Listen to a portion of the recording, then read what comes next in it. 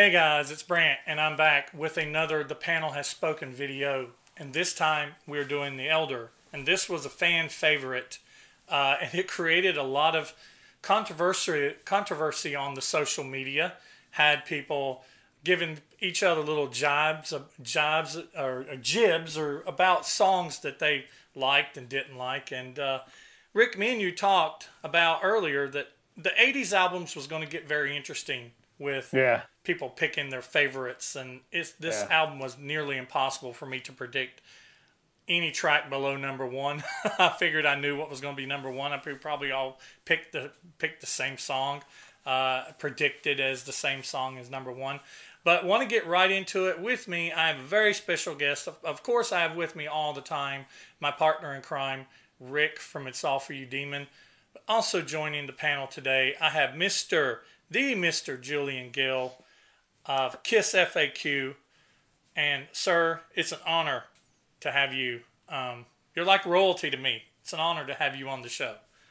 We're all just Kiss fans. That's all we are. And thank you very much for inviting me to be on your show. That's it's a privilege for me just to get out any opportunity to pontificate with fellow Kiss fans about the soundtrack to our lives. It's a great opportunity for me. So thank you all. Awesome, awesome. So I contacted Julian a few weeks ago. It's been a month or so ago, and me and him's been talking about getting together and doing a video for well over 6 months, trying to find the right opportunity to get him in something. And when we got to this point, I was like, "Hey, somebody actually mentioned in the comments about, hey, Julian Gill's read a really good comprehensive book about this, album. You should check it out." And I was kind of like, hey, he only knew who was going to be on the show. So I was really excited to see that we could get Julian for this one. And so we're going to get right into it because I've got my son Stephen here, of course. Hey. I can't forget who's here with me. And Stephen me and him have already reviewed the album The Elder, and he's a huge Elder fan. He's not been in a video for a while. He wanted to come back, and he wanted to come back and do this one. So this is perfect. So we got four of us. So we're all going to have an opportunity to say something. So I want to get right into it. We want to talk about the panel, and I do want to go down through the list of panel members really quick who all contributed to this because we appreciate each and every one of you and your input. So there's 82 of us all together, and you have, of course, me, Rick, Stephen, Julian, and then from Facebook, Ray Kelly, Keith Etz, Matthew Ucci, Mark Hilliard, Frederick Scalen. From Instagram, Tony P. Kiss Posters, The Clarences, Anthony M. Hill 18, AJ Zetro 1975, Sweet Dan 1970, Gregory Pegg, Wasson Matthew. From Twitter, we got the Twitter gang, Surrender Dorothy, Brie Life Eternal, Vincent Marone Author, Halface, Steve, Sean DeHaan, Jeff Wyatt, Colin Paradine, Jason Zimbia, Where's Drago, Tony Rod, Dave Cranston, Sam Lugas, Jack Skellington, Paul Teplius, Tom Dust, Aladio, Bill Sharp, David King, John Schaefer, and D88 Racing. And then from YouTube, George Doley, Gulamine Chapston, Emily Graziano, Lee Gersman, Demetrios K, Travis Mulgard, John B. Good, Snake Hips 3131, That Toy Bonnie Guy, Aiden Pro Dalton, Kiss Carolina Hard Rock Metalhead, Mick C, Orville Dunworth, Matthew Smith, Trevor Blaylock, Perpetual Art, Brian Stacy, John Howard, Kiss Crazy 80, Super Kiss 1200, Joel Pegg, Mikhail D, Holspa Metal, John O, Benoit Forgot, Les Wadley. And Les Wadley wanted to throw in, he picked upon his brother's behalf because this is his brother who passed away, his favorite Kiss album. So Les Wadley put his pick in on his deceased brother's behalf. Paul Bertolino, Jay Reed, Indie Cult 777, Jeremy Kimona, Darklight, 3SV 1333, Vaporman, X Joish, Dwight Manning, Tom S, Sublime 130, Jay Lee, Two Gay Dads, Keith Nidu, Greek Freak, Rick R, Guitar Man, and Steve Rivas.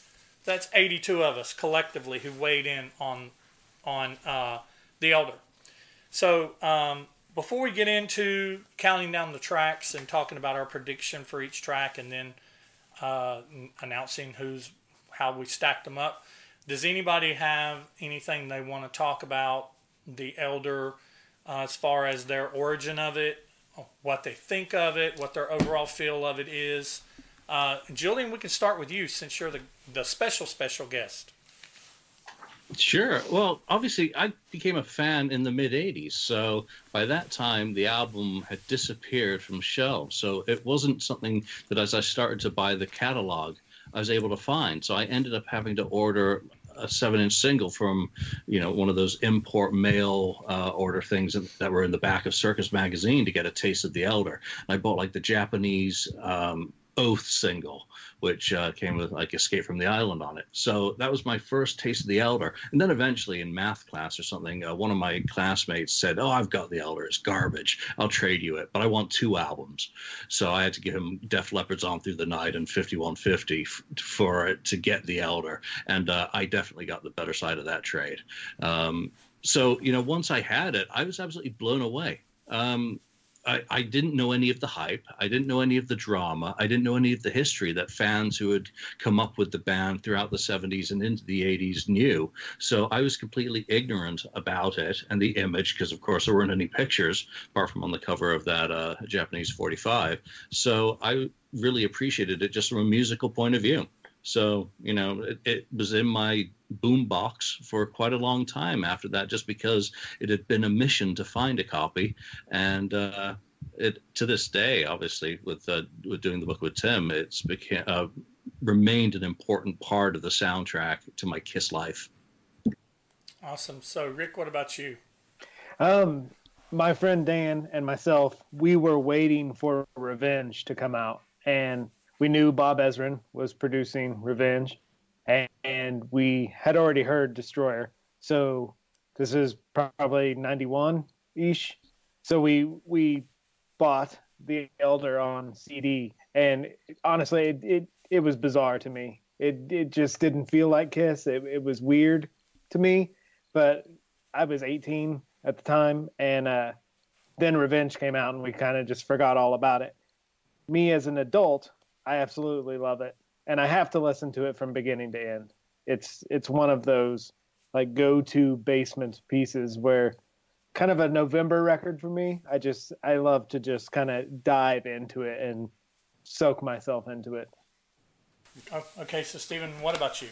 Well, as I'm sure a lot of your fans aren't super familiar with me because I've not shown my face in what seems like over a year now, but you are the one who actually introduced me to Kiss. It was around the time that I moved up here from West Virginia, and I think one of the I think it may have been the second Kiss album that you recommended to me was The Elder, and I think you recommended it to me purely based off of the music that you knew I already listened to. I listened to a lot of symphonic metal and stuff like that, so I feel like it was just you were like, oh, he might like this, and I ended up loving it. I mean, it's like a very magical track, but the first thing that I thought was on the front of it, we all know it says for the motion picture The Elder. I just imagine some of these songs, I'm like, how are you gonna fit that into a film score? I'm like, I don't see how that fits, but I really love it. I don't think I would have come back for this review if I wouldn't have loved it so much. So yeah, and it's funny, if those of you who haven't seen the video, I'll throw a card up. You can check out mine and Steven's review of this. We go deep into visualizing the story of the boy, and we kind of visualize and try to follow his track, what we conceptualize through the whole album. And it's one of those fun albums. It's really just like Rick said, you got to listen to it front to back. As far as me, I have been with the Elder since the very beginning. This was when I was during the time when my sister was getting Kiss albums faster than I was. She got Unmasked before I did. She got the Elder before I did. And she somehow, I remember it plainly, and I actually asked her about it last week just to make sure. And the copy of The Elder that she had, which I asked her if she has anymore, and she said no, she doesn't have any Kiss stuff. She's long since gotten rid of it. But I remember her version of The Elder being a promo version. I remember seeing the gold promo sticker on it. It had the vinyl in lyric sheet on the inside. And I remember the very first time I heard it, I was already in band. and in symphonic band and playing the symphonic snare and the symphonic bass in junior high. Probably not very well, but I was doing it. And I remember beginning to appreciate symphonic music. And so when I first heard The Elder, it didn't sound like Kiss, but neither did Unmasked. And neither did Dynasty. So me living it live during that time, it was kind of, we were already being prepped. We didn't know what to expect. It seemed like it was a long time before Unmasked came out. Since Unmasked came out, that The Elder came out. Wasn't sure if we were going to get it, and we knew that Kiss was possibly working on a movie. All the buzz was going around that they were working on a movie. That had already thrown the name Christopher Makepeace around, who had been in a few movies before then. And so we were expecting, hey, great, we're going to get another Kiss movie. And then The Elder came out, and when The Elder came out, it was like music from the motion picture. And so it just really started those creative images flowing. And I've always loved The Elder since the very first time I've heard it. I've always been an Elder fan, and I appreciate it even more now as an adult on so many levels, musically and visually. It's got some really confusing parts where I was like, I don't think they quite got it right, what they were trying to do. It's kind of confusing in some places, but overall, I think it's a great.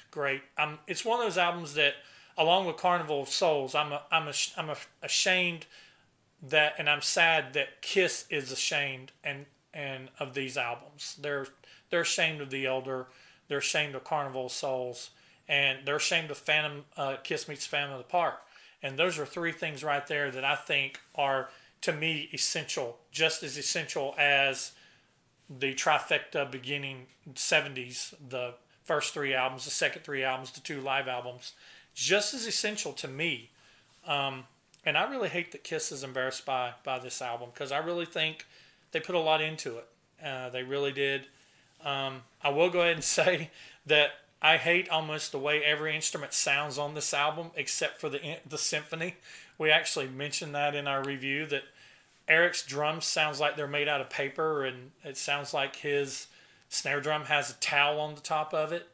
And the guitars sound tinny and flat, and Gene's bass sometimes sounds tinny and flat, and like it's you hear a lot more depth in the symphony than you do in the actual rest of the instruments of the album. I actually had I was kind of re-listening to it this last couple of weeks to prepare myself to make my list, remake my list, I guess. Mm-hmm. And I was like, what other album around this time do I love that has better production value than this? And I went back and listened to like probably one of my favorite albums all the time, Rush's Permanent Waves, and I'm like this was like as far as we're not even talking about musicality, but just as far as like production goes, it just like wipes the floor. Yeah.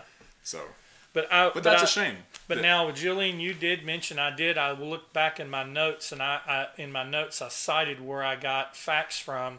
And you cited on one of your websites that Bob Ezrin basically produced this album, but he didn't engineer it, he didn't record it, he didn't mix it.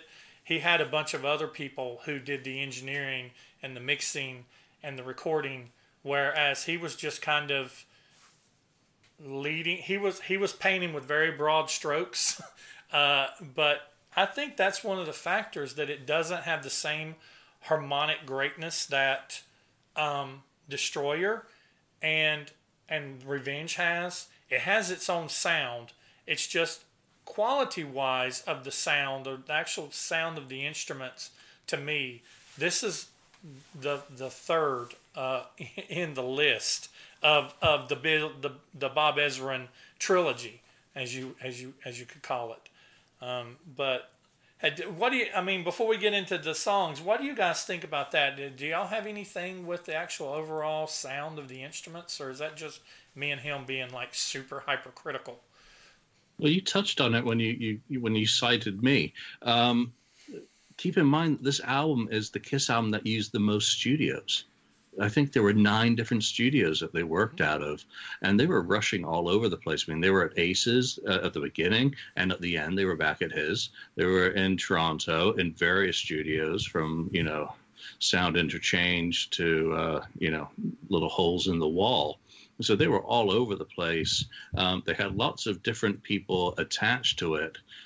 And then the band were second guessing themselves throughout the whole process as well. So it's not surprising that some may pick up on, the issues with the sound. But I think, if nothing else, I find it to be an exquisitely crafted failure. There's a lot of attention to detail. I mean, when you bring in medieval horn instruments, I mean, come on. Rock band does that, and you have all these different elements, the underlying acoustic guitars layered with piano and then electric guitars in order to provide the textures. But while the mix, and this thing went through so many mixes and remixes, and that was what, it was finally to the point where it had to be done by a certain day. So no wonder it may feel a bit muddy and rushed, because at the end, when they'd been bounced around like a pinball trying to get that thing out, they probably did rush things. Bob was totally hands-on. He was completely involved in every aspect of the album, but it was certainly not Bob at his finest, and even he will probably admit that. Yeah. Rick, you got anything to add? Well, I just think at the time when I first heard the record, I had already heard Creatures, so that was such a huge sound, and then to hear this, it was a tad of a departure. Mm-hmm. All right. So we'll go ahead and get into the songs. So we went ahead and tracked it down as 10 songs. I kind of didn't worry about the spoken at the end of I, and you could either combine Fanfare and Just a Boy and give that a score, or you could just left Fanfare off and just scored Just a Boy on its own. I had some people do both. I just tried to combine those scores. A lot of times they were really close anyway, and usually Fanfare fell below Just a Boy, and so I usually just admitted Fanfare off their vote because it didn't matter. It was a lot of them. It was near the bottom anyway. But without giving too much away, so we're going to go ahead and start with number 10. And so I want to know what you guys predict that the panel would have chose for number 10. And we'll go in this order. We'll do Rick, and then Jillian, and then Steven, and then myself, and then I'll reveal what they chose. So Rick, start with you. I said the panel was going to choose Escape from the Island. For number 10? Yep. I would have to say that it would be Just a Boy. I think it's I. You think it's going to be I? Yeah. Okay. And Jillian, I kind of went along with you. I was thinking it was going to be Just a Boy, my prediction. And with 303 points, the panel chose at number 10, they chose Odyssey. Only 2 panel members, the Clarences and Guillermine Chabstain, picked it as their number 1 song. I picked Odyssey 6th for me. And let me go ahead and say also, I love this entire album. There is no bad song on this album to me. I love this. I love every track. But we had to put them in an order. So that's where it fell for me. Odyssey was, what was it, Tony Powers? And it was a song written by Tony Powers. But Jillian, correct me if I'm wrong, because I got the man that I pulled a lot of my facts from. Didn't Kiss actually record this before Tony Powers did? Yeah, that's absolutely right. He didn't do it for a couple of years, or didn't release his wait. This is a heist. I can't even remember now off the top of my head, but that came a couple of years later, along with a great video for it. Yeah, so I love Paul's vocal, and I believe I got off Jillian also. That originally this was supposed to be Gene singing first, and then Paul was supposed to come in right around On a Mountain High Somewhere Where All the Heroes Dare. Because Paul was there's some places where Paul and Gene sing together on these songs, and I love when they do that. I love when Paul and Gene sing, trade off verses or choruses in a song, and it almost like you listen to it, Paul's always coming in almost as the boy figure, and Gene is coming in as the narrator, bad guy, council member. Sometimes he plays multiple roles where Paul's kind of playing the role of the boy, and that's just kind of how I may be totally wrong, but that's just how I've always heard it. But I like Odyssey. I hate that it came out down. I didn't score it down that low myself. I actually picked it as number 6, but I love Odyssey. I think it's got some great melodies to it. I think it's a great song. So I guess we'll go in the same order. What about you, Rick? Where'd you pick Odyssey for yourself? I picked it at number 7.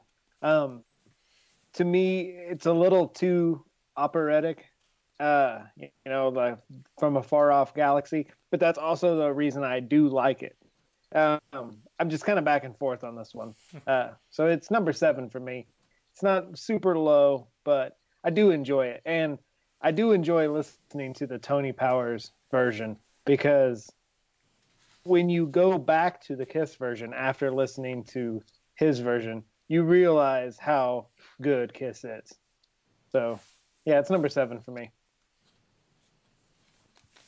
Okay, Jillian, what about where does Odyssey come in for you? Well, on the day I listened to this and did my ranking, it came in at number 5. And I've always been offended that Paul calls his vocal tragic on this. I just shake my head and just say, Paul, you were batting above average on what you were trying to give to this album vocally. You were outside your comfort zone. You were trying to stretch and reach into a far off galaxy, and I just think it's a majestic vocal. I love the song. I love kind of the lyrics, which are just very un-Kiss like in terms of kind of how they would have presented themselves if they were writing that sort of song. So I've always found it a fascinating song. I would love to hear a Gene version of this. If he ever did a take, I'd love to hear how he phrased it, how he approached it. It'd just be one of those glorious things just to get to finally hear if he did. Okay. Where'd you pick it at for you as far as your number? 5th. Fifth. Okay, I'm sorry. Okay, Stephen, you? Well, I sent mine to you as in points, so I guess that would make mine 5, right? Because if it was 6th in points, if it had 6 points, that means it would be number 5 overall. So yeah, I picked it for 5 for me. Okay.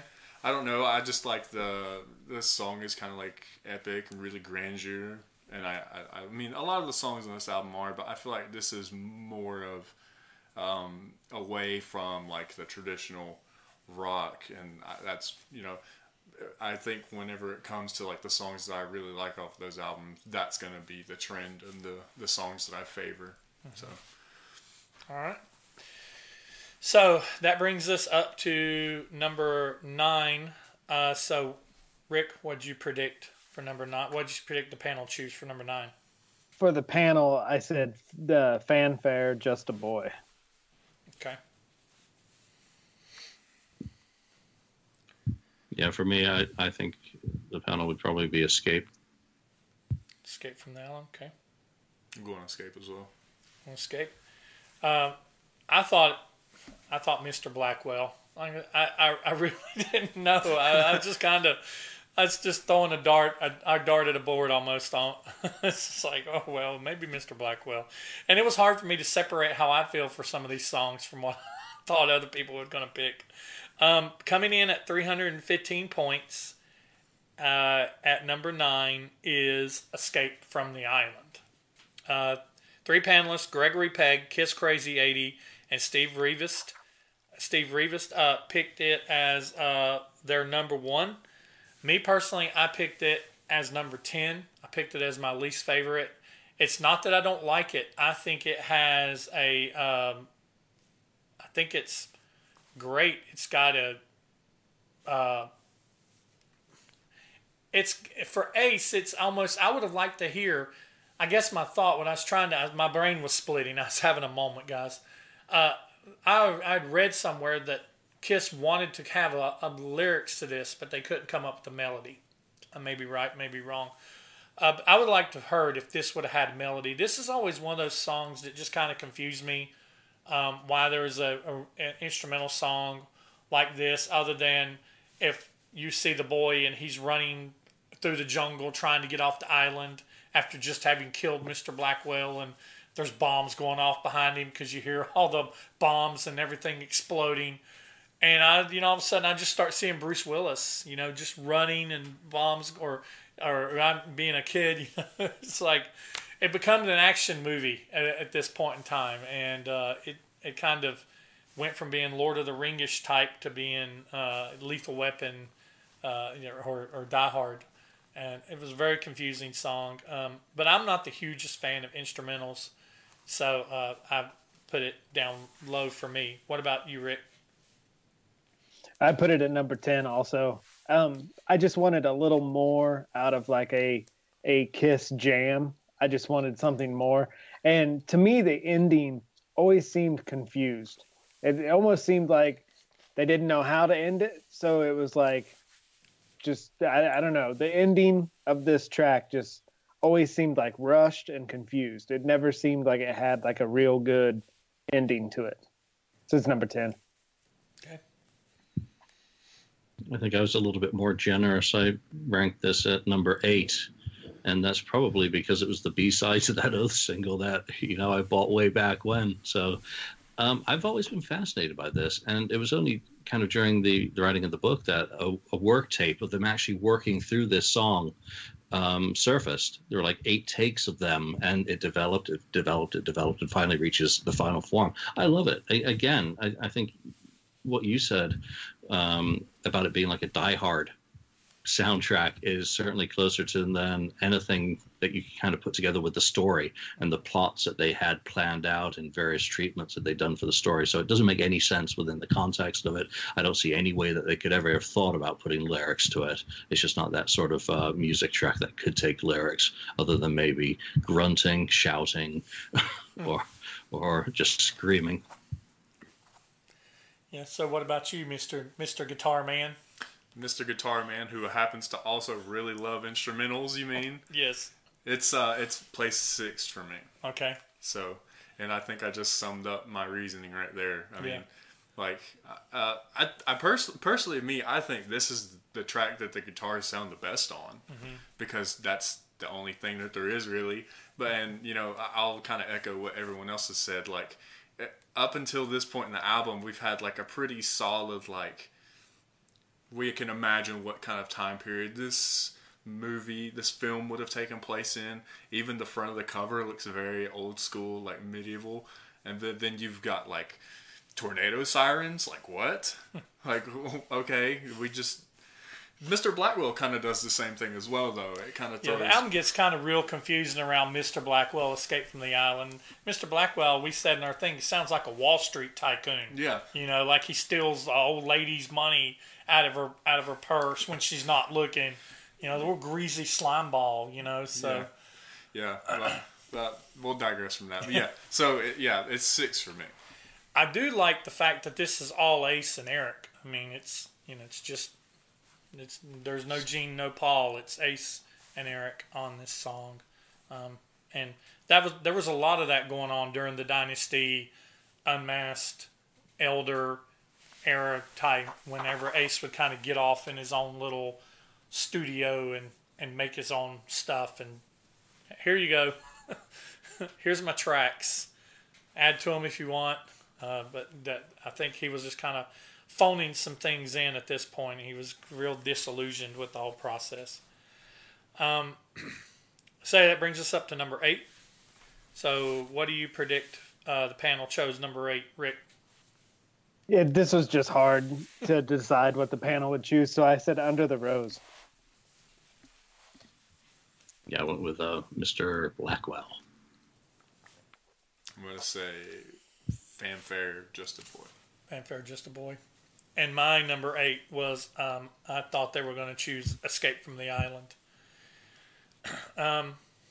And what they actually chose with 343 points and is at number 8 is Just a Boy.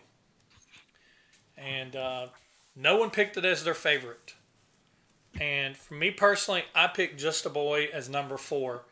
I love Fanfare.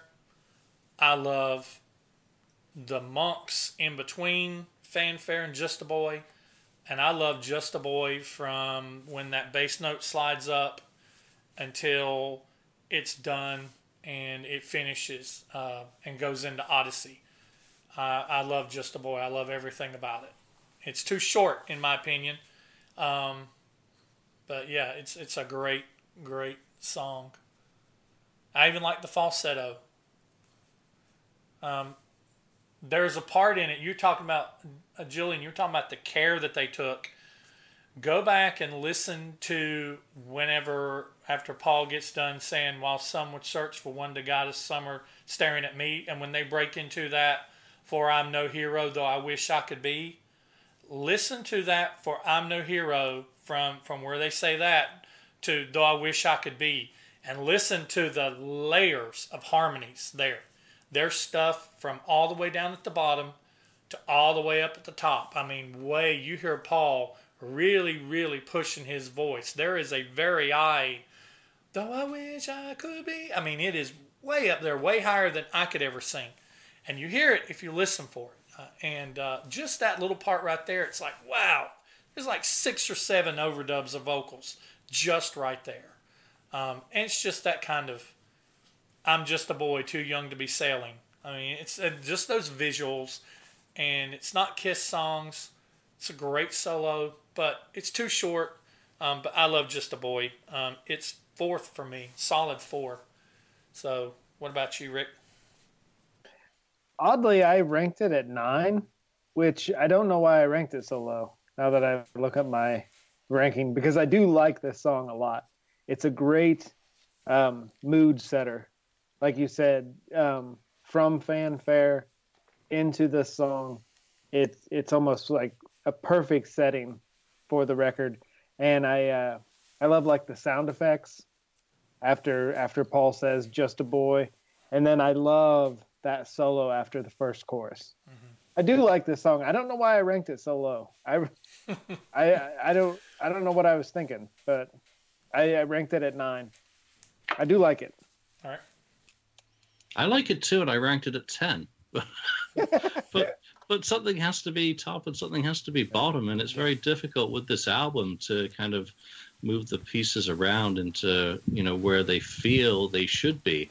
And by ranking it least and lowest, or not liked on my list, it's not because I don't like it, because it's absolutely exquisite. You mentioned that solo. I want to know who played that. That's still a mystery. Mm-hmm. And we've never had a definitive answer to who that is. I was going to mention that, it doesn't sound or feel like Paul. I was going to mention that, but I wanted to see if you brought it up, that it was rumored that it was Paul. And Paul, it's definitely a solo that Paul could have done, but there's just a feeling there that I don't think Paul quite had. It was close to kind of his solo at the end of Hold Me, Touch Me. But it still didn't have quite the feeling. There's feeling behind that. And I don't think it's Paul either. But we may never know. But those acoustic guitars in it, just the strum and then the silences, the wind chimes or the triangles, and just everything that pulls together in this song. It's absolutely glorious piece of music. But as proper number 1 on the album, for anyone playing the original track listing, it's just going to be the worst way to start a Kiss album possible, and that's why it goes straight to the bottom of my list. Whoa, we ready for the upset, boys? Go ahead. Number 2. Number 2 for you. Mm-hmm. Okay.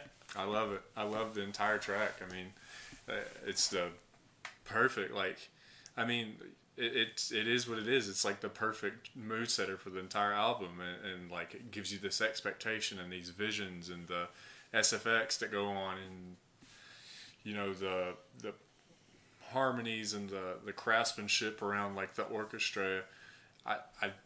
I don't like the sound of the acoustic guitars personally. I think they sound very cheap.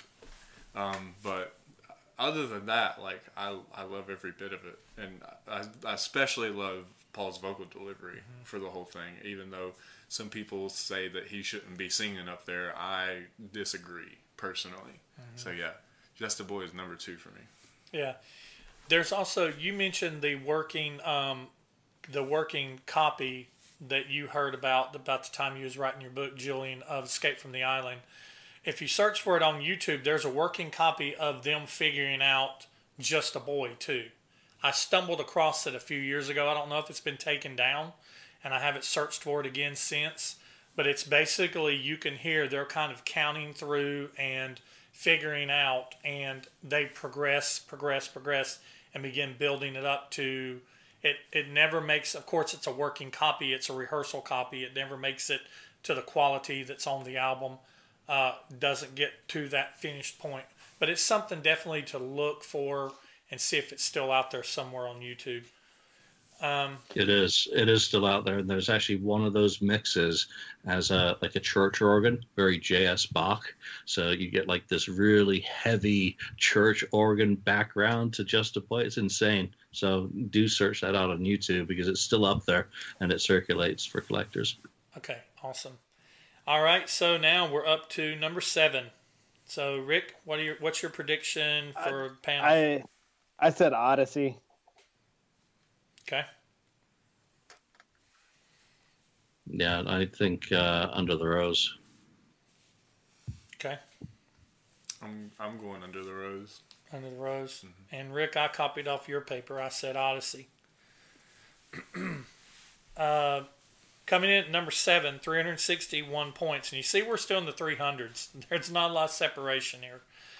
361 points. At number 7, the panel chose Mr. Blackwell. 3 panelists, Ray Kelly, Aidan Pro Dalton, and Benoit Forgot, picked it as their number 1. I picked it for me as my number 8. And like Julian said about picking Just a Boy's number 10, it don't mean that I don't like it. You got to rank them somewhere. And in the context of everything else, I think the biggest problem I have with this song, it's a Demon song on a Kiss album, and you knew it's God of Thunder for the Elder, but it's confusing, and you don't really, you kind of, the context of the story starts getting clouded when you get to this part. It's like, this is how Gene and Lou Reed and Bob decided to introduce the demon, or to introduce the antagonist to the story, and I just think it kind of clouds the waters a little bit. But I love the beginning. The beginning is spooky as crap. This song in the dark with the lights turned out, if you're at home by yourself, you will think you got the demon standing in the corner.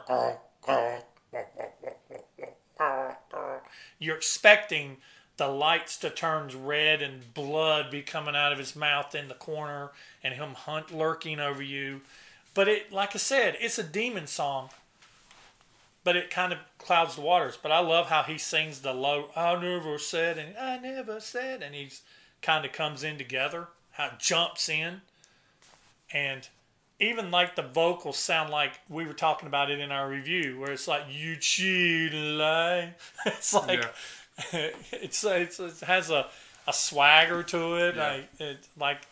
But it drops low for me just because it clouds the story a little bit for me. I get kind of lost. So what about you, Rick? I ranked it at number 4, and I do agree it feels odd in the story context of the record, but it is such a demon song. Like you said, those beginning bass notes are him spitting blood.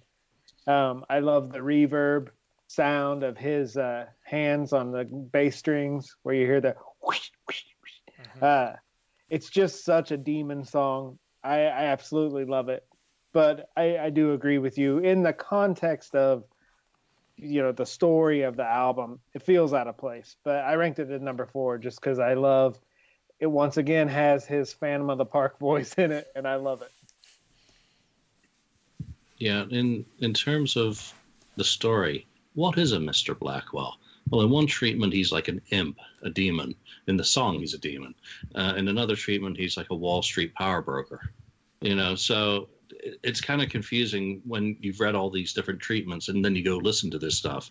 And then, I ranked it number 9, so this was pretty low on my list strictly because I see it as a poor man's God of Thunder. That cluster of notes in the intros is the same as God of Thunder. It's just a rephrasing of the same thing. The intro, the demonic stuff that frightens you, well, that's just like a poor man's Ron Frangipane intro to Radioactive. So it's not very original, and it's not bad enough. It's not demon-like. It's really not scary for a villain. So, that's why it's down there. But you know what? I love listening to it. Don't get me wrong. Mm-hmm. All right. What about you? I have it at number 3. Okay. All right. Oh, why am I so different than you guys? But I love it because you're the youngest of all of us. I love it. Yeah. I really like this song. I don't know.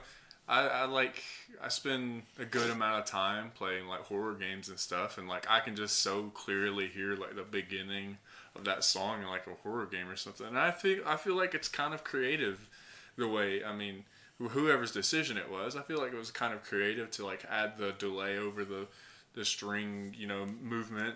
That seems like a pretty cool thing to do.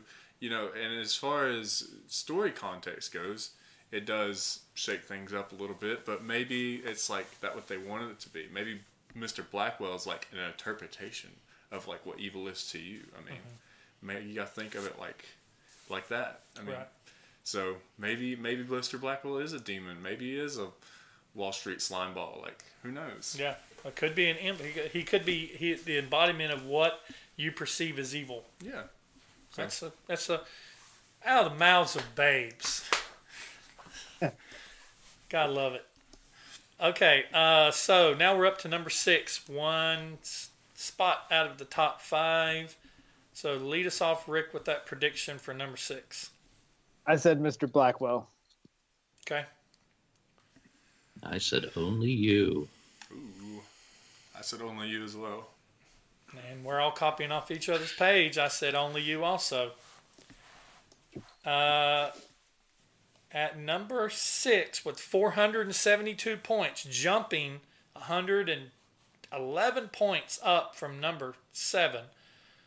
472 points at number 6. The panel chose A World Without Heroes at number 6. 5 panelists: David King, Perpetual Art, John Howard, Paul Bertolino, and Tom S. picked it as their number 1. I picked A World Without Heroes as number 9 for me. It's not that I don't like it. Like I find myself repeating what Jillian says. It's 10 to me on this is better than most songs on some Kiss albums. But you have to rank them. To me, it's almost like When You Wish Upon a Star and Man of a Thousand Faces. It's almost like it's a Gene Simmons solo album throwaway, in my opinion. And it was written for this because Gene was just, wasn't this Every Little Piece of Me originally or something like that, or something? It was Every Little Piece or something. I can't remember. And Lou Reed helped Gene. He was just throwing words out. And you can correct me if I'm wrong, Jillian, because I usually steal my information from you. Then you'll never be wrong, and I'm not going to correct myself. No. But I like it. I do like it. I remember being a kid, and a lot of people were pissed off about this song, especially the video with the demon crying at the end. People are like, "What the hell? The demon don't cry." First, Gene, you sung When You Wish Upon a Star, and you smacked us on one side of the face, and now you done cut your hair, put on these new gay costumes, and now you're singing World Without Heroes and crying. And I remember seeing the video on Solid Gold. They played it on Solid Gold, and the Demon fans got smacked on the other side of the face, and it pissed a lot of people off. I remember living it back in the day. But to me, it just comes in at 9. There's so many other better songs on the album, in my opinion. So what about you, Rick? I ranked it at number 5. I love Gene Simmons' solo album, Mm-hmm. and to me, it's just very solo Gene. It's very deep lyrics for him, kind of almost Imagine type John Lennon lyrics in a way. Um, this is a song I can picture on Carnival of Souls, actually, and I just always liked it. It just had that Gene solo vibe to me, and being a fan that became a fan in the late '80s. Um, seeing this video on extreme close up was huge in my life as a teenager. But yeah, just got a great Gene solo vibe to it, so I love it. Yeah, I ranked this close to you, Rick. Number 4, and I think it's one of Gene Simmons' very, very best vocals. But I don't know if I'm also biased because I really love what they did with it on MTV Unplugged. So I think that probably colors me a little bit because it's a dreadful, kind of lead-off single from an album, especially when you're Kiss. And it's, again, I drew a lot of parallels between The Elder and Destroyer. So this one fills the category of Beth. But you know what? Demons don't cry. So, but it's such a great vocal. And, lyrically, it's a pretty interesting song. So yeah, I'm glad they got rid of those borrowed vocals because Paul's original melody was someone else's song. So Every Little Piece of Your Heart was actually, I think that was Linda Ronstadt. I don't remember off the top of my head, but it was someone else's song, and they got rid of that. It was Lou Reed's lyrical idea. So I love the French horns in this. I meant to say that whenever I was talking. I love the French horn. The orchestration in this is great. And isn't this a Paul Stanley solo on here? Julian, I can't remember. And it's a very David Gilmour-ish solo. I remember listening to it today. It is one of his very best. I was coming home from Tennessee, driving home, and I'd already done my list. My score had been counted. But I remember listening. I was like, wow, that sounds like Pink Floyd. For that song during that part turns into Pink Floyd. But yeah, I love you was talking about some of the orchestration in it. I'm a French horn freak, and I love the French horns in this. You should see all the French horns he has in his garage. Yeah, I collect French horns. I don't have a garage. No, you don't. I scored this one as 10. This is your low, huh? This is my low, and I don't like it. Okay. I think it's boring and cheesy. Okay. We can't win them all with him, okay? I mean, that's just how I feel. This, someone who grew up in like the 90s and 2000s, like this just seems like a story that's been told like 1,000 times in songs to me. Mm-hmm. And so... Emo Kiss. Yeah. So it's like, Kiss. I mean, I've heard all of this kind of stuff. I grew up in the emo phase. Like, not having hope is not anything new to me. So... I don't know. It's just not the strongest song. It's just not to me. Yeah. So what I'm looking for in this album is a song that like makes me delivers an emotion to me, and just this one just doesn't. So this is your low point of the album. Okay. Yeah. All right. Let's see. So top 5. Awesome. So we're getting into it, and this is going to be fun, guys. So Rick starts off with that number 5 prediction. Prediction is A World Without Heroes. Okay. Prediction is Dark Light. Yeah, that's mine as well. Dark Light. Dark Light? Yep. My prediction for number 5 was Under the Rose. And with 495 points, at number 5, the panel chose Under the Rose. 10 panelists: Mark Hilliard, Keith Utz, George Doley, Kiss Carolina Hard Rock Metalhead, Brian Stacy, Indie Cult 777, Jeremy Kimona, 3SV 1333, and Guitar Man picked this as their number 1 song on the album. And I picked this as my number 1 song on the album too. I remember when me and you reviewed this, The Oath was my number 1 pick. Yes. But I've changed my mind. Under the Rose, hands down. Well, not hands down, but Under the Rose is my It's been stayed at my number one for a couple weeks now since I started listening to this again to do this panel. And there is so much. First, it's Eric Carr melody. The drums are written. I love the whole interlude after the chorus. The da na na na na na na na. So much fun to play on drums. The solo is great. Ace puts in a good solo on this. I like the echo they put on it. And I love the way Gene sings the same way he sings on this as he does on World Without Heroes, except this song has a little bit more balls to it, in my opinion. And the choir that sings, I don't care that the choir is who sings the chorus and that Kiss is not singing the chorus, because Kiss ain't playing the orchestra instruments either. So, this was a group effort. And when that chorus comes in, that loneliness will haunt you. Oh, man. Woo. That's right there. That's what it does. That is what I live for Kiss songs for, that when I hear them, my hair stands up on end. That, to me, is a good Kiss song. And Under the Rose is my number one pick off of this album. What about you, Rick? Well, now I want to go back and listen to Under the Rose and maybe rank it higher. I ranked it at 8, and the reason I ranked it low was the choir chorus. I never dug that, but listening to you talk about the song just now, take it out of your mind that it's not Kiss, and just listen to it. That whole scheme. Yeah. I do have a greater appreciation of it now, right now, sitting here. That's why I love these panels. I'm not a huge Destroyer fan, and so that choir chorus reminds me of Destroyer, and so it just ranks low for me. At least it didn't 70s background singers. True. Could have been female 70s background singers. True. Like See You in Your Dreams. I love the solo though. Yeah. Those delays and those effects on that solo are so Ace Frehley.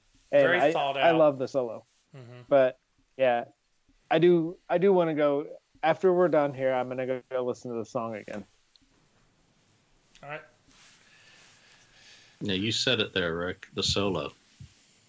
And that really is exquisite. I ranked this at number 7 on mine. I wish I could have put it higher, but there's just stuff I prefer above it, even though it's, Eric Carr's first real contribution to the band. And it's also kind of the one song on the album that really makes sense. It with the chanting, with the different sections of music, it kind of fits into the story, and it feels like it belongs. Even if it doesn't make sense, it feels right. So it's a lot of good music in there. Gene's vocal is good. Middle of the road on, kind of my personal ranking. Okay, so I will say I did put this one low. I put it at 9, but I think for me, 9 and 10 are this far apart.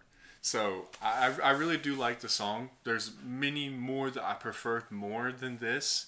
And the reason that I put this one kind of low is because, I don't know, there's just something about Eric Carr, or the drummer-oriented songs that I don't know, I just never can feel them rhythmically, and I think that's the difference whenever you let you write a different song on a different instrument, and so songs that are written on guitar and played with guitar are ones that I find myself more inclined to, and so anytime that there's a Peter song or a Eric either one song, I just never can really feel them that much. But I do really enjoy, the choir is really great. I do really like Ace's solo. I mean, this is one of those ones that I don't feel like he phoned it in or just played his, old bag of tricks.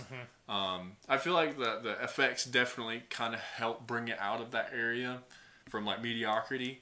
But it's probably one of my favorite, not my favorite, but I'd say probably top 3 in the album as far as solos go. But yeah, number 9. You're talking about visuals. The visual I see whenever I was a kid, you open up the book and you've got the big long table there. and I see the boy standing at the end of this table, and the Order of the Rose is up and down this table, and you've got the elder sitting at the end of the table, and he's the one. He stands up and he goes, "Though you may be pure of heart," and he's talking. This is the elder of the Order of the Rose talking to the boy. And then you get that pause, and the boy's standing there, and he like nods his head, or it's like, and then it's like I used to see the whole table standing up and be, "Do you understand? Will you sacrifice?" Just pointing at him. And that's just the visuals I saw when I was a kid. That's just what I see whenever I hear this song. And even to this day, 50 years old, I see that in my head still. Okay, so number 4. What's the prediction on number 4, Rick? Dark Light. Dark Light. My prediction was a world without heroes. Okay. Mine was way wrong. Mine was Odyssey. Odyssey. Wow. Okay. And my number 4 prediction was World Without Heroes.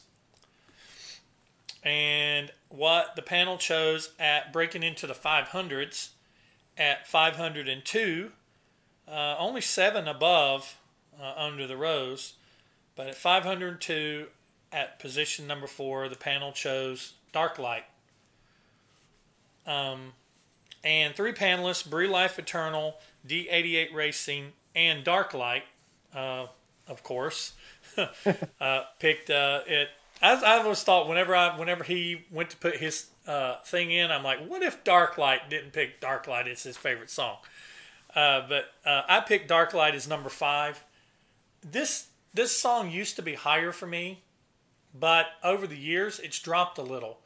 I've never liked the beginning, even though it gives that. It's supposed to give that. It always makes me think of Jaws, and I don't know if that was intentional or not. But I wish this song would have just started off with, they would have put some eerie, maybe sound stuff at the beginning of it, and they would have just done something different, and then it just come in with that off beat rhythm. I mean, I love that riff. That riff is awesome. I love the way Ace sings in this, and I love the talking that he does, and it's getting darker all the time. It's kind of mysterious. It's kind of eerie, mischievous, trying to set that dark tone. But then it just kind of jumps into this little happy, the dark light, the dark is never ending. It's kind of, and I love the solo. I love that it's just guitar and drums and percussion. There's no bass, there's no rhythm guitar. It's just Ace. And in my opinion, although I've heard people say this solo's disorganized and whatever, there are some places where he just seems like he's just pulling different Ace riffs out of his bag. There's certain parts on it where he's just shredding. And so I like it. I think it's a great solo. But yeah, Dark Light's kind of fell over time for me. So what about you, Rick? I put it kind of middle of the road, number 6. I always thought Jaws as well at the beginning. And it always reminded me in like 79, Ace would do the Close Encounters music during his solo. I always kind of connected this and that. I don't know why. I was 18. But yeah, middle of the road for me. It's a Ace song. It's fun. It as with the song title Dark Light, I wish it was a little darker, but like you said, his solo, it's actually like shredding to me. Like there's like the first like Kiss solo that just has like pure shredding on it.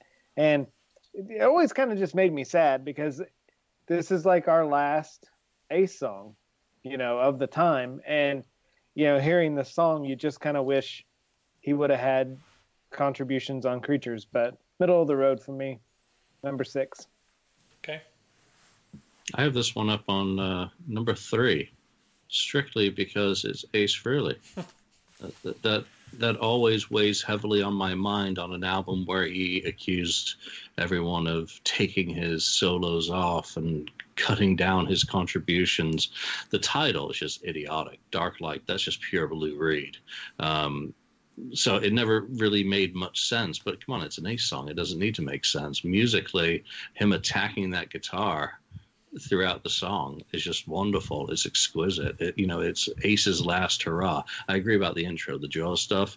It's trying to be ominous and scary, and I think this is one that they could have put some synthesizers and spacey kind of weird stuff about magic in. That would have been equally senseless. But in terms of the rest of the album being absolutely senseless in terms of what's there, go on, go for it, make Ace happy. He certainly made me happy with this song. Great song. Yeah, that staccato, that da da da da da da, it's just great. Moving around on those chords, it's great. Now, wasn't this originally "Don't Run" and Lou Reed and Gene shredded it and changed words around to make it try to fit more into context? Yeah. Totally shredded it, but then again, Ace also shredded it when he did it on the cruise. That was epic to watch him try and play this song. Just hilarious. What about you, Guitar Man? Number four. Yeah.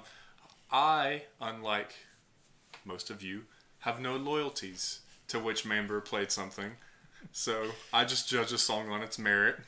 And I don't know. It's just it's just a rock song, dude, and I love it. But I try and disregard the intro because you can't just steal a melody from something that's been written.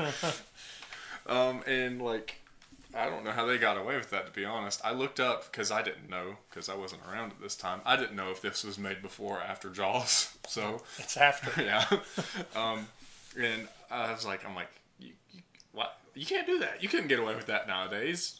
But yeah, man, it's straight up shred, and I love it. And I'm not normally a shred guy. You know me. I'm more of a melodic, progressive, bluesy, progressive. Melody is very important to me. And so I'm not crazy into shred, but this, it's coming out of Ace, which is someone who normally just plays your standard pentatonic blues scale type stuff. So it was nice to hear, and I really enjoyed it. So yeah, go 4 for me. Yeah, I love that. I love how Ace can just do so many things. There's one part of the solo where he just takes his hand. He just takes his hand and just runs it down the neck. It's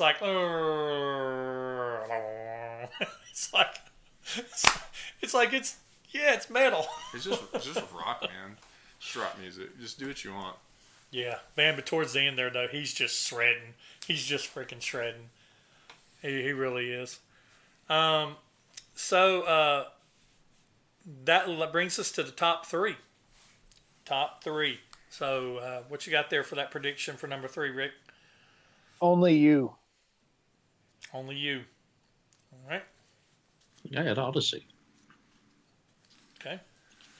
I was going to say The Oath. The Oath? Yeah. All right. Wow, The Oath at number 3? Yeah, I mean, I don't know how people feel about, I'm not into, the online drama or anything. I mean, other than what we had discussed a couple of years ago. But, some people are really flabby about Paul doing falsetto, especially in this point in his career where he wasn't, very great at doing it yet. Yeah. I predicted that they were going to choose Dark Light at number 3. I was off just a little bit. What the panel chose for number 3 at 506 points. So only 4 points more than Dark Light. At number 3, the panel chose Only You. And it had 3 panelists: Anthony H. Hill, Where's Drago, and Mikkel D. picked Only You as their number 1. Me, I picked Only You as my second favorite song. This is, to me, the most classic Kiss song on the album. It has some amazing riffs in it. It has some amazing old school riffs that almost pre-War Machine. that riff in it. Whenever they break into that, it reminds me so much of War Machine, that was to come in just a year or two. I love one of my favorite. I love everything about this song, but one of my favorite parts is whenever they go into the part where he says, "In every age and every time a hero is born," as if by a grand design, and then they reprise back into the melody from "Just a Boy." Golden. That to me, the Beatles did it. I mean, bands like that did it, and I know the Beatles. They were huge fans of the Beatles. They did it on songs on Abbey Road. They did it on songs on Sgt. Pepper, and that to me is the feather in the hat and the feather in the cap and the tip of the hat to the Beatles. Whenever they did that, and it kind of brings the story back together. That we were talking about the Just a Boy at the beginning. It's only you have the answers. You are the light and you are the way. I love this because this is the story. This is it's ingrained in the story to me. It's before it gets clouded. But yeah, Only You is amazing. I love it. It's number 2 for me. Rick?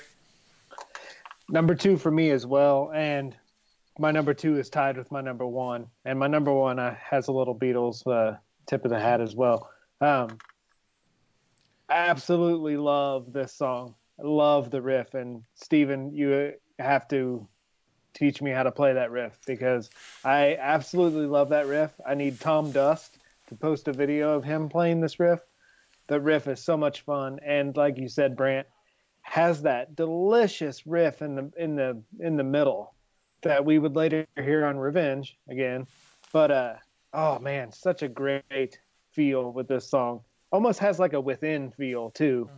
But man, I absolutely love this song. Number 2 for me. Actually, number 1, but I had to pick an order. I feel guilty after that. Number 6. That's okay. You got to place it somewhere. Don't feel guilty, man. Again, it's just, where the other ones fell that day. It's a gorgeous song. And, now that kind of the vault's out and you get to hear Gene's earlier versions of the melodies and how it was, a decade in the making for him to get to where he did. The vocal is fantastic. And I love that Beatles element. And again, pulling in at the end what they did. Just a really nice touch. All right. Well, Julian, don't feel guilty because it's number 7 for me. Yeah, I don't know what it's kind of the same way I felt about I don't know, it's just like there's nothing in this song that really like spoke to me. I mean, like the guitar riffs are great and they sound very cool. I don't really enjoy Gene's soft-spoken vocal delivery that much. It's not like I just don't like the style, and I think that puts a big halter on it for me. I will say that like when they reprise back to Just a Boy, like I'm glad that that's not a songwriting cliche that's been like killed, because I really, really enjoy it, and that like shows a consciousness of like songwriting that bands can have sometimes, where they reprise back to a melody or a vocal line, and that's really cool. And there are a lot of bands out there to do it, but it's not like overabundant, and so I'm glad that's not been done a lot. But yeah, number 7. Sorry. That's okay. We talked about how Gene's an underappreciated bass player. I want to say at the beginning of this, it starts off with just that real simple classic, that little that little riff, and when Gene comes in and starts singing, he's the bass that's behind his vocal. He's singing to the melody of the bass line that he's playing. And once the drums come in, he kind of settles in on the the quarter notes and the half notes. But when he's doing that do do do do do, he's playing along to what he's singing. And I love whenever it comes in and the drums start playing. It almost sounds like they put a backwards effect on his voice. You hear his words come in before he actually says them. Yeah. That's really cool for the atmosphere of the song and the atmosphere of the album. That's another little Bob Ezrin trick. That could have been easy to do at the time either. I mean, these days you just throw a filter on in a digital workspace, but I can't. If they were working like it with tape at that time, I couldn't imagine that would have been something easy to do. That would have been interesting to see how they would have done that with tape. They would probably maybe I had to record some stuff backwards. And I will say I forgot to mention this really quickly. And the one thing that I really admire about the writing of this song is in the intro riff, like the first 8 measures before it starts to repeat again. In the intro riff, Ace doesn't play a duplicate chord in that whole 8 measures. He plays chord inversions the whole time, which gives it like a different. It's like you never get to fully settle in onto what it sounds like until it's already started repeating again. I think that's a really nice writing technique, and that also shows that like where Ace has come from, like even just since the beginning of Kiss. Mm-hmm. See, I love when we turn our things into music theory classes, because I know a lot of our viewers like Perpetual Art. They perk up whenever we start talking theory and notes and pentatonic scales and diminished arpeggios, and they love that, especially when it comes out of a drummer. But you know. Well, I mean, Kiss plays all diatonic music mostly, so yeah. So there you go, Perpetual Art. You can only go so far. All right, so we are up to the top 2. So once we say what number 2 is, process of elimination. If you've been paying attention and playing at home and haven't skipped to get to this part, you'll know what number 1 is. But we'll do it. So Rick, what'd you predict panel for number 2? Aye.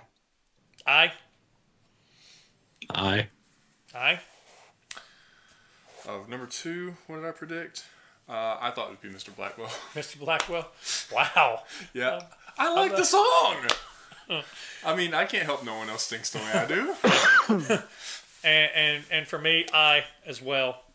And so at number 2, beating out only you by 1 point at 507 points, coming in at number 2 is I. 15 panelists: Tony P. 1, Vincent Marone, author, Jeff Wyatt, Jason Zimba, John Schaefer, Emily Graziano, Lee Gerstmann, That Toy Bonnie Guy, Trevor Bullock, Super Kiss 1200, John O, Jay Reed, X Josh, Two Gay Dads, and Rick R. picked it as their number 1 song. I picked I as number 7. I remember seeing this on TV whenever they played it the very first time. Of course, they were using a track, and you see the memes all the time of Gene and Paul saying, "I believe in me." And I remember they didn't say, "and the balls to stand alone." It was, "and the guts to stand alone." But I remember seeing I, and I to me was just, even the lyric before Paul starts singing, the whole gang. It's just, Eric didn't play on it, which we didn't know that. But Paul does his best. I love the I was so frightened, almost ran away. I mean, but I like that Paul did that. I don't understand exactly what he was trying to get to with that, but it's a Paul and a Gene. It's rock and roll all night for the Elder to me. It's supposed to be the anthem. It's supposed to be the I believe in something more than you can understand. It's supposed to be the I want to rock and roll all night, or the shout it out loud of the album. To me, that's my opinion. But I've never really liked this song very high on the album. It's never been in the top 5, but I don't dislike it. It falls in 7 for me. So what about you, Rick? I picked it at number 1. I absolutely love any time Gene and Paul trade off vocals. That's a win for me right there. Lyrically, I love it because this is where we would see Gene go in the 80s. Trial by Fire, those positive, like, you can achieve any dream you want. Those Gene lyrics that I grew up loving. This was like the first, kind of. And just such a fun, great jam song. Again, I love the tip of the hat to the Beatles at the end, with Gene actually singing a lyric from Rock and Roll All Night. I want to rock and roll. Yeah. Yeah, a little tip of the hat to All You Need Is Love at the end of that song. I've always loved that, and it's just it's such a positive track. I think I'm a huge Julian. I'm a huge Asylum fan, and like songs like Trial by Fire were so big to me as a teenager. I would write those lyrics down and think, oh, with the power of this band, I can do anything as well. And that's what I get from this song. That's why it's number one for me. Yeah, Gene Simmons is a motivational or inspirational speaker. I don't know how well that works. I believe in me, me, me. Oh, and yeah, you Ace, you don't need to get wasted. It only holds you down, dude. At a time when you're having a problem with your guitarist, you kind of lecture them in your lyric. But I love how they, the vocals. I love the music. I love the swagger of the song. I love the West Side Story Paul vocal part, that you mentioned. Everything about it. This could be one. It could be number two. On this day, I ranked it number two. Could easily be number one. It's positive Kiss music. It's, life affirming. It's positive, and it also rock and rolls all night. So, it's a perfect Kiss composition and execution. And Eric Carr had no problem playing that song on Fridays. So I just don't get why, they say he couldn't cop the feel. Well, he copped it fine in the, when they did play it. Mm-hmm. Yeah, and Eric Schwarzenberg, I've noticed that whenever I was doing research, he always had a tendency to be credited, at least I'd see either on Wiki or on some of your stuff, where he would appear as a ghost musician doing quote-unquote drum fills and other drum parts for Eric. So I don't know if maybe he was just, Alan was Paul and Gene's comfort security blanket, kind of breaking in the new Eric, breaking in the new drummer. And when you read Paul's book, of course this is coming from Paul's words, Eric wasn't very confident. It blew his mind that he was in Kiss, and he battled issues of having confidence and believing he was good enough to be in Kiss. And I mean, who knows? That could have been true, or it could have been placed upon him by being in a band with two big, huge egos, such as Gene and Paul. So, yeah, it is kind of interesting that Eric played on every song on the album except for, like you said, and he had no problem playing it on Fridays. So. Just quickly on that, like, I think me and you can both attest for being hard on yourself, mm-hmm. and like not being confident in your ability. And we've talked a lot about it before, but like the way that you look at someone who's better than you, there's someone who's worse at you that looks at you that way. Mm-hmm. So yeah. That's the thing that you got to try and think about. As a musician, there's always somebody better, and there's always somebody worse. Yeah. You just have to try to be happy and confident in what your abilities are and try to improve. Yeah, and just work harder. Right. All right, so what do you think about I? Where do you score it as? I scored it at 8. Mm-hmm. Yeah, the vocal deliveries are a little strange. This is one of those songs where, like, if we're talking about the context of this being in a film, this is the one where I really, really have a hard time being like, okay, where does this one fit in the film? Because the only thing I can figure is, like, this is the one that rolls during the credits, right? I mean, it has to be, because this is like, we've although it's not at the end of the track listing, it's like, okay, we've been the boy, we've been the man, we've beat Mr. Blackwell, we ran off the exploding Bruce Willis Island, and we've won, and now you can do anything you want. And now we've time warped into the 80s, and we're in an 80s montage like Ferris Bueller riding down the parade, yeah. And ticket tapes falling down, and we're on the parade thing going, I believe I can do it. Yeah. Do you? Yeah, so, and like, never mind like Escape from the Island, Mr. Yeah. Blackwell, that already throw like the time loop into this, but this is one of the ones where I really, really had a hard time imagining where this fits into a film. Yeah.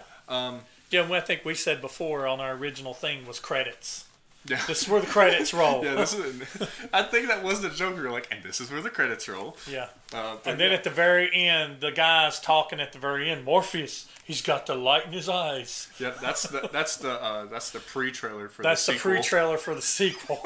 Yeah, see, we had all this worked out. It's like, one of those where the scenes that comes back at the very end of the movie. A Marvel ending. A Marvel ending. or a John Hughes ending. He was real big about doing that with Ferris Bueller and Home Alone, and he did that on some of, and you know, they do it a lot in superhero movies now. But John Hughes did it a lot in his movies in the 80s. I wouldn't know. No, you wouldn't know. You weren't born until 93. 5. That's my sister. Oh, 93. I get y'all confused. It's okay. Anyway, How old are you again? I just turned 25. He just turned 25. So there you go. All right. So, number 1, we know what it's going to be, but what was your prediction, Rick I said The Oath. and Julian? The Oath. I thought it was going to be I, but And I predicted The Oath. I knew The Oath was just too strong on this. And check this out, guys. I, at second, scored 507 points. The Oath at number 1 scored 705. It's like it blew the rest of them out of the water. 35 panelists. Matt Ucci, Frederick Scalen, Kiss posters, AJ Zetro, Sweet Dan, Wesson Matthews, Surrender Dorothy, Hal Face, Sean DeHaan, Colin Paradise just sounds bad. Colin Paradine, Tony Rod, Dave Cranston, Sam Lewis, Jack Skellington, Paul Teplius, Tom Dust, Aladio, Bill Sharp, Demetrius K, Travis Mulgard, John B. Good, Snake Hips 3131, Mick C, Orville Dunworth, The Matthew Smith, Joel Pegg, Hulspa Metal, Les Wadley, Vaporman, Sublime 130, Jay Lee, Keith Nidu, Greek Freak picked this as their number 1. I picked The Oath as my third favorite. It used to be my favorite song on the album, but I found myself when I listened to the album, when I'm listening to The Oath, and then I go back and I listen to Under the Rose and Only You, I like it. I like them more. I like those 2 tracks more. So it pushed The Oath down to 3 for me, but still, it could just as be 1.5, or it's still just as good as being number 1. The Oath is everything that is right, that Kiss did right on this album. If they were going to do this album that a lot of people considered a horrible, horrible, horrible failure initially, we at least got The Oath out of it. The Oath is amazing. I know a lot of people, like Steven said, they don't care for Paul's falsetto. I said mistakenly one time that this, on our review, that this is the first album a song that we got double bass on. There actually was some double bass on Torpedo Girl at the very end of the song. I didn't say I didn't prefer it. I just said I didn't think a lot of people did. Yeah. I like it. But to me, The Oath is from the very opening lines. You if you've got your thing, if you've got your stereo turned up to 7, you're going on up to 10, and you're going to keep turning the dial to see if you can get it higher. And you roll the windows down and you speed up about 10 miles an hour while you're going down the road, and you listen to this amazing, amazing song. Everything's amazing about it. Even the falsetto harmony vocals. Not just falsetto, but harmonizing falsetto vocals. Great song. So it's number 3 to me. It could as easily be number 1. But what about you, Rick? I'm pretty much a mirror of everything you just said. Number 3 for me could be number 1. Oh man, that riff. It's the riff, and this is kind of a glimpse of the band we would get moving forward. This is a prequel to Creatures, a prequel to Lick It Up, and man, it's that riff. Yeah, it's just delicious. Yeah, for me, it's number 1. Has always been number 1 from this album. Will always be number 1. My personal quest of finding the Elder is just so tied up with this one song. It's also one that I love playing on guitar. I just absolutely, I mean, I hear it and you like reach for guitars. Where's a guitar? You know, I need to plug in and play it. The falsetto works on it. The regular vocal phrasing works on it. The lyrics, again, are very positive Kiss. They're, you know, just, again, it's motivational, inspirational, and it makes sense within the dynamic of a pseudo story soundtrack.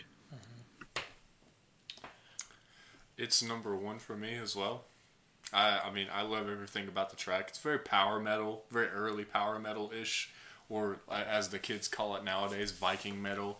And it's like that kind of like very punchy riff, and we do get the double bass over the course of whenever Paul's doing the falsetto and stuff, and like I don't know it. I mean, I'd say the same way that 10 and 9 were pretty far for me on this album, I'd say like 2 and 1 are pretty far away on this one. So I mean, it's far and away my favorite song on this album. Far and away, probably one of my favorite Kiss songs. Period. So yeah, number one. Yeah. With a very short, almost sounds incompleted solo by Mr. Paul Stanley. It's maybe 2 or 3 bars and then he's done. And I think Julian, if I'm correct, Ace recorded a solo for it, but Bob opted not to use it. Is that correct? I don't know about that, but he certainly did fine on a solo on Fridays when they did the TV broadcast of it. Ace nails one there, so that worked well with the song. So he probably did something. Yeah, he played a full solo right up all the way to before Paul came back in and started singing.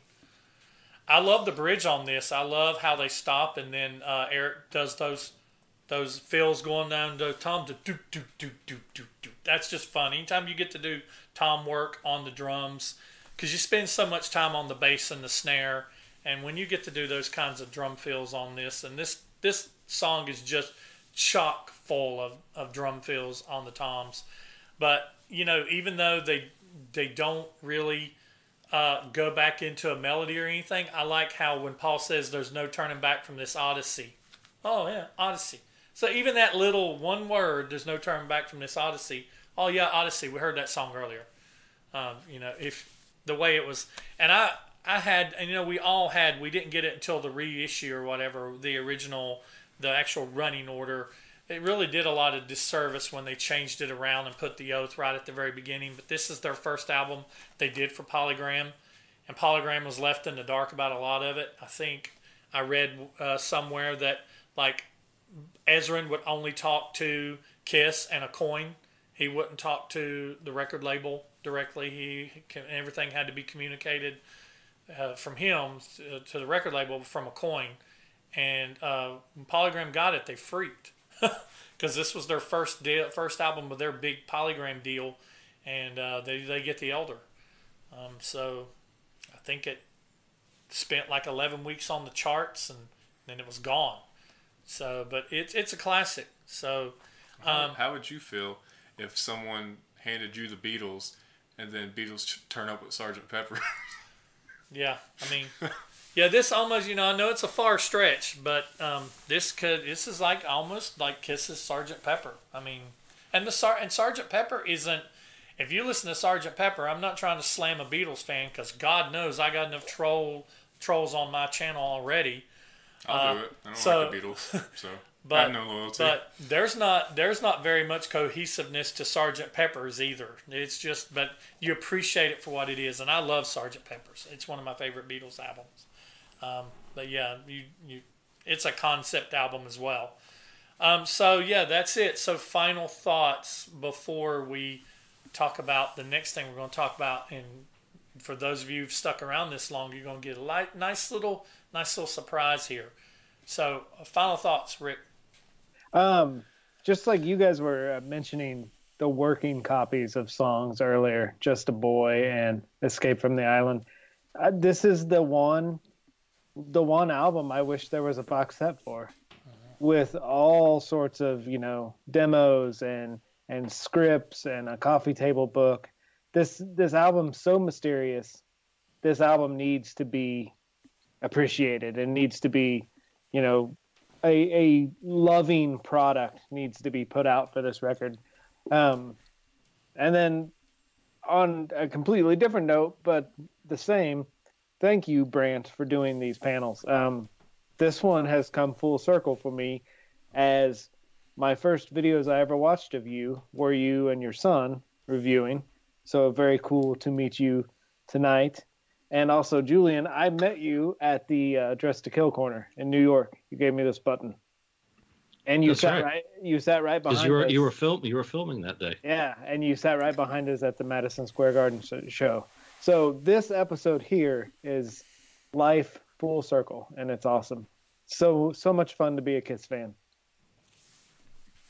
All right. That's so funny. That's awesome. What about closing thoughts and final thoughts on The Elder for you, Jillian? There are no final thoughts on The Elder. It's a continuous thought about The Elder.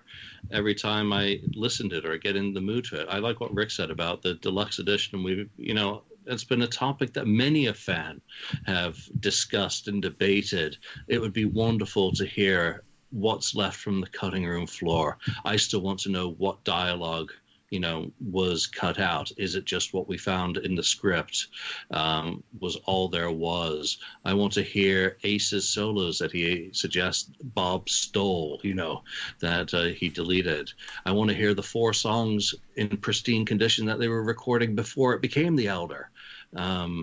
There's so much more with The Elder, but it's never going to happen because it's an embarrassment. It's the Brown album. The Beatles had the White album. Kiss had their Brown album. What about for you? Being a relatively new Kiss fan and being this one of the first albums you got exposed to. Well, I'll say quickly, likewise, Rick, it's nice to be in a video with you.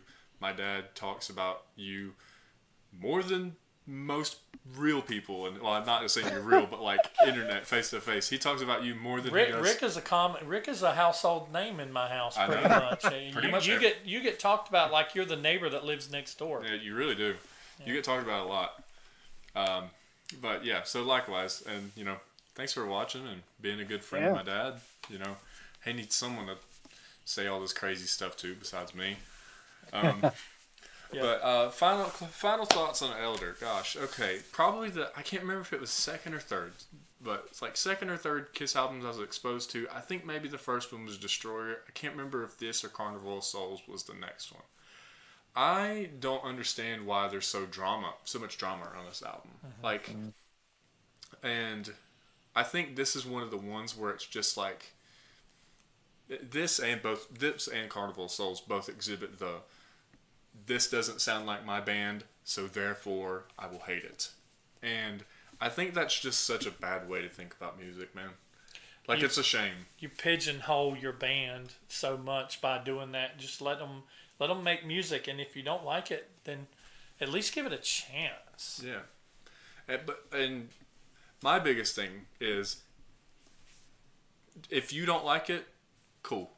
Don't make someone else don't tell someone else they can't like it.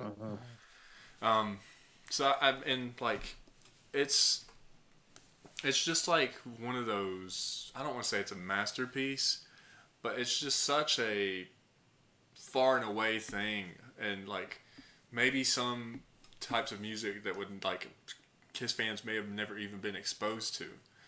So I mean, perhaps it was a poor financial decision or business decision. I mean, ultimately the film never got made, so really it was just kind of waste to make the soundtrack. But I don't think it was, because I love it and I hold it dear to my heart. Yeah, that's awesome. I read somewhere, and that makes me proud. That's parenting done right. That makes me proud. But I read somewhere that the album was supposed to be the appetizer that was supposed to wet people's whistle. That they had a budget set aside for a tour.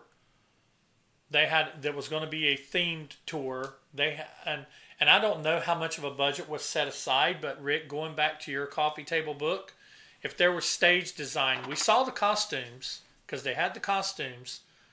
So would it be like Kiss to design costumes without designing a stage? Mm-hmm. I think there was a stage design. They probably had, stage design.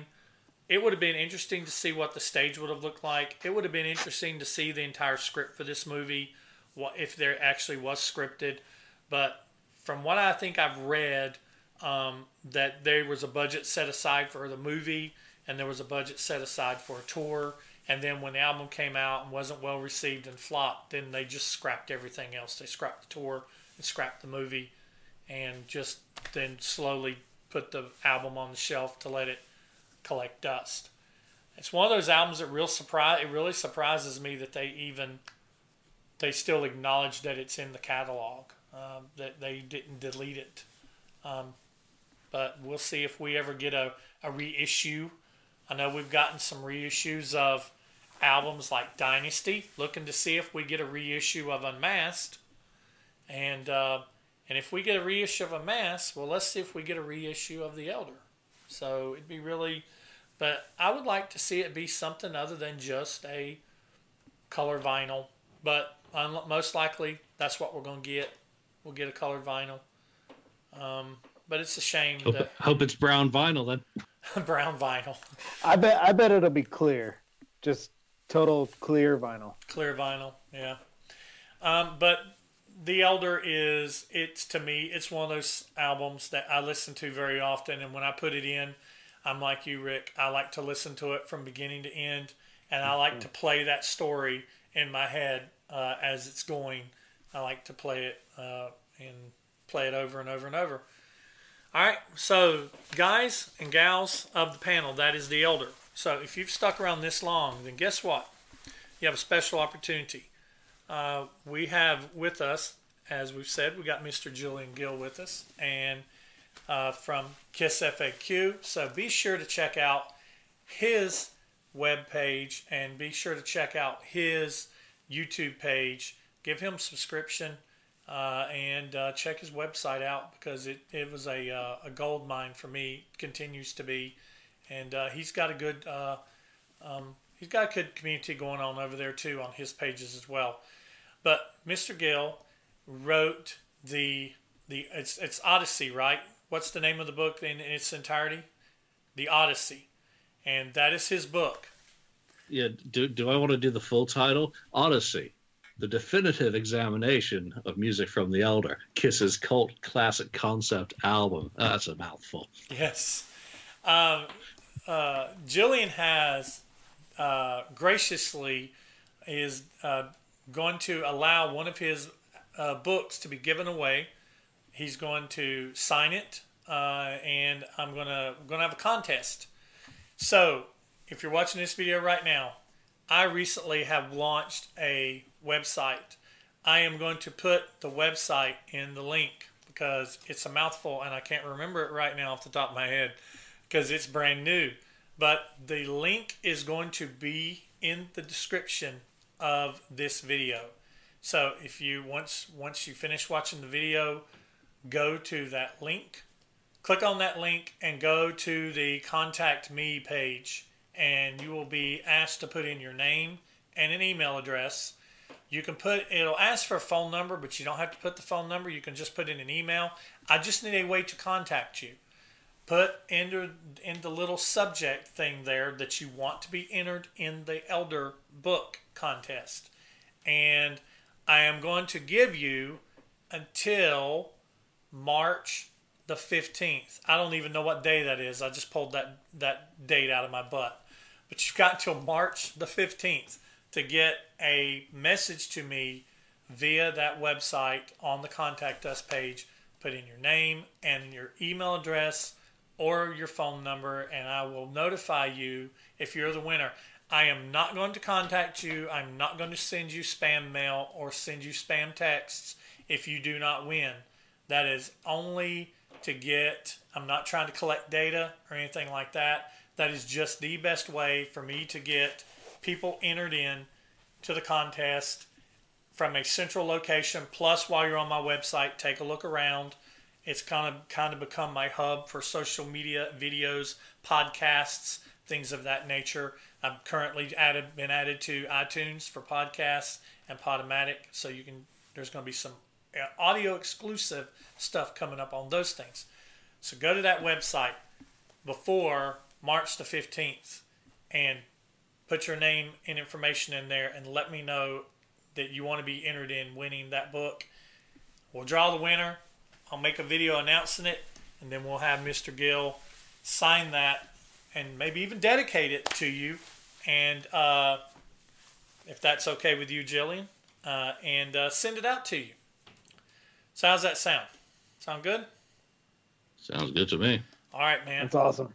All right. Well, Jillian, once again, sir, totally appreciate it. I admire you greatly, and I hope to meet you someday. But we'll figure something out. We'll make it happen. We'll all meet in New York City, July 17th, 2021. There you go. Yep. I don't know if I'll be in the concert, but if it's at Central Park, I'll stand outside of it and listen. And there's always the Dress to Kill corner. I'm sure it'll Yes. be busy that weekend. Oh, Yeah. gosh. Yeah. Oh, yeah. The Dress to Kill corner. There'll be a line. There'll be a line to get the picture taken with the pole. Yeah. That's bucket list type stuff right there. Rick, awesome. Same as always, man. Thanks for being my partner in crime. And Thanks for having me. sticking here with me through these panel videos. You've been in the very first one, and we're just going to keep drudging through. We're going to get through these 80s, man. Oh, this is the juice right here. We're getting into the 80s, so Yeah. I'm excited. Yep, looking forward to it. Looking forward to it. And as always, thanks for my son taking time out of his busy schedule. I'm just glad I raised one Kiss fan out of the bunch. Well, you know when you'll see me back here. If not before, but you know for sure when you'll see me back. I know when I'll see him back. He'll be back for at least Carnival of Souls. All right. See, I think it's funny. And this is where Kiss, this is the little tidbits at the very end that the people hang on to my too long videos. Kiss, two albums they considered embarrassments. The Elder, Carnival of Souls. Two of a 25-year-old person's favorite albums, Kiss albums, The Elder and Carnival of Souls. Yeah. Carnival of Souls is my favorite. Like, I mean, bar none. And I don't know. I mean, I grew up primarily in, like, 90s, 2000s. So, like, that's all my jam. He told me one time, I like Kiss when they're not trying to sound like Kiss. That's my favorite, yeah. All right, guys. We appreciate it. Thank you, panel members, for contributing. And thank you guys for watching. We will be back with another panel video. And let's see, what is next? Creatures of the Night is next. So by the time you see this video, the Creatures poll will be up on all my social media and open. You can also, if you want to submit your lists for Creatures and any future panel albums, feel free to go to the website and put your information in on Contact Us. Put your list in there as well. Use that website as a hub, if you will. And that's it, guys. That's all I've got. I'm Brant Within My Head channel. For Rick and Mr. Gill and my son Steven, we'll see you next time, guys. Thanks for watching.